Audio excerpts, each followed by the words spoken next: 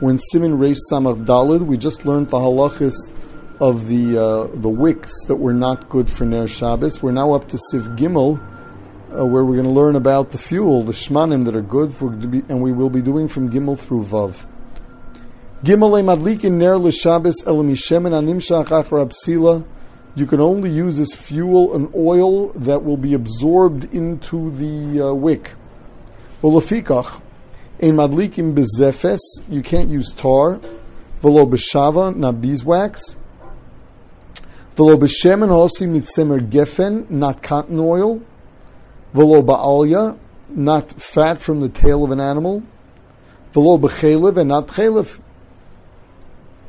So this is the first group. These are the things that are not nimshach after the psila, and they don't burn well. And we're afraid that you're going to end up having to adjust the fire. You're going to forget yourself, and you're going to end up being mata'it, so that the shemen should burn well. Now, the Mishnah Berurah points out that this is referring to one of these oil lamps, whereas if you use these things as solids in the form of candles, then there's no problem. A beeswax candle is good for Ner Shabbos. What's not mutter is to take beeswax and put it into your lantern and put a wick in there. The Mishnah Berurah also says that you should not be using of shemen. You should not be using the psolis of the shemen, the shmarim of the shemen, because they don't burn very well either. They're quite thick. He talks about butter. Can you use butter? So he leaves it as a suffix, but he says that if you're melting it, we'll see later that if you mix it with a little bit of kosher oil, that'll be good too. But he points out that in the olden days, when people used lanterns all week, during the week they were using shuman. They were using animal fat. If you have animal fat in there during the week, and on Shabbos you're going to have butter, so you're cooking basar b'cholav. Also, it's asur b'hana. With regard to shuman of an animal, you shouldn't be using that either. The Mishnah Berurah in the Bir Allah paskins that it has the same thing as chelev. Chelev doesn't only mean the tray fat, but it will include shuman, the kosher fat of the animal. So these were all the fuels that you're not supposed to use because they don't burn well. Now we have another category. Ein madlikin bi'itron b'pnei shereicho ravi anechenu v'yetzei. So what is this? So first of all, the isser in using something that has a bad smell is that you're going to leave it, and l'chatchila you're supposed to eat your meal by the ner. What is itron? So itron is when the tar comes out of the wood. After it's done, there's a liquid that comes after the tar, and that's called itron. With regard to using neft itself, with regard to using kerosene, so it says even during the week it's also because of sakana. That's if it's not in a container and it can jump all over the place and ignite. The Mishnah Berurah also talks about using gas, and he says even though when it goes out it has an awful smell, nevertheless it's kosher to use. You can use a gas lamp because while it burns it doesn't smell. Then we have the next class. V'lo b'tzori mipnei shareicho nodef shema yistapik mimenu v'nimtzu mischai mishum machabe. What is tzori? Tzori is shemen afar simon. You're not to use it for two reasons. One is the reason we see in the machaber because you'll be tempted to take it.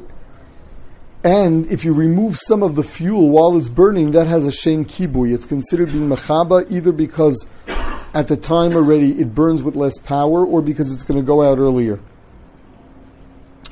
Also, it is a sakana, and the Magen Avraham says, be careful of any sakana now. So, for example, before Shabbos, don't board the oven door with wood.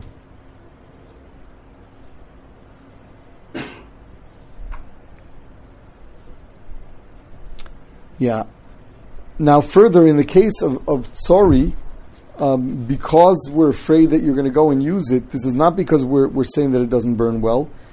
Even if you have other candles there that are kosher, it's still going to be a problem. You'll still be tempted to use it. You see, if the chash is that it doesn't burn well, so if you have a candle that burns well, even if the other one goes out, the one that burns well won't go out, and that one will suffice. Not so in Sari, we're afraid that you're going to take some, so there are chashashes, even if you have another candle that's normal. Sif Dalet. Afilu nosan ma'at shemen zayis b'shmanim elu, shenem nimshachim, v'oz nimshachim, ein madlikim behem. Even if I'm mixing a drop of shemen zayis there, and I know that it's going to burn fine, nevertheless it's osir as a gzeira that I'm just going to use the other oils and not the shemen zayis. I won't put it with there. What happens if there's a taroiv as a roiv? There, if the roiv is shemen zayis, if I have the majority being shemen zayis, that's all right. So it's only if I have a little bit of shemen zayis, where even though I know that the mitzias is that it does burn well, nevertheless Chazal asir it because of exera. Sifhei chelev muhutach v'kirbei dogim ein madlikim behem. In the case of melted chelev or the insides of fish, you should also not be madlik. This, if you put a little bit of shemen zayis or shemen zayis as an example, that will be good. So this includes whether you melted it, whether it came melted because the animal was warm, whether it later got a different form.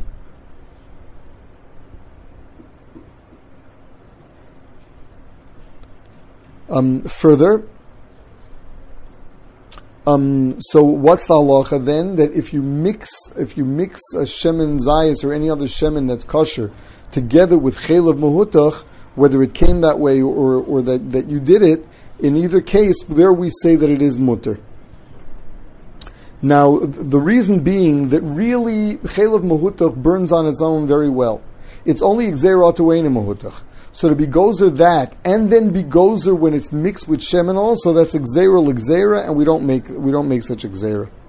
What happens if it's solidified again? So the Mishnah Berurah brings down that many Rishonim say it's not good, and he paskins that way. Further, Sivav, Shar kol hashmanim chutz me'elu madlikim behem, all other oils you can burn, you can light with. Mikol makom shemen zayis mitzvah muvchar, shemen zayis burns the best.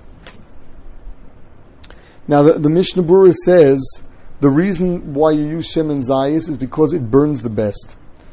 Therefore, the order of preference would be shemen zayis, other shmanim, then a ner of shaiva, and a ner of chelef. What is with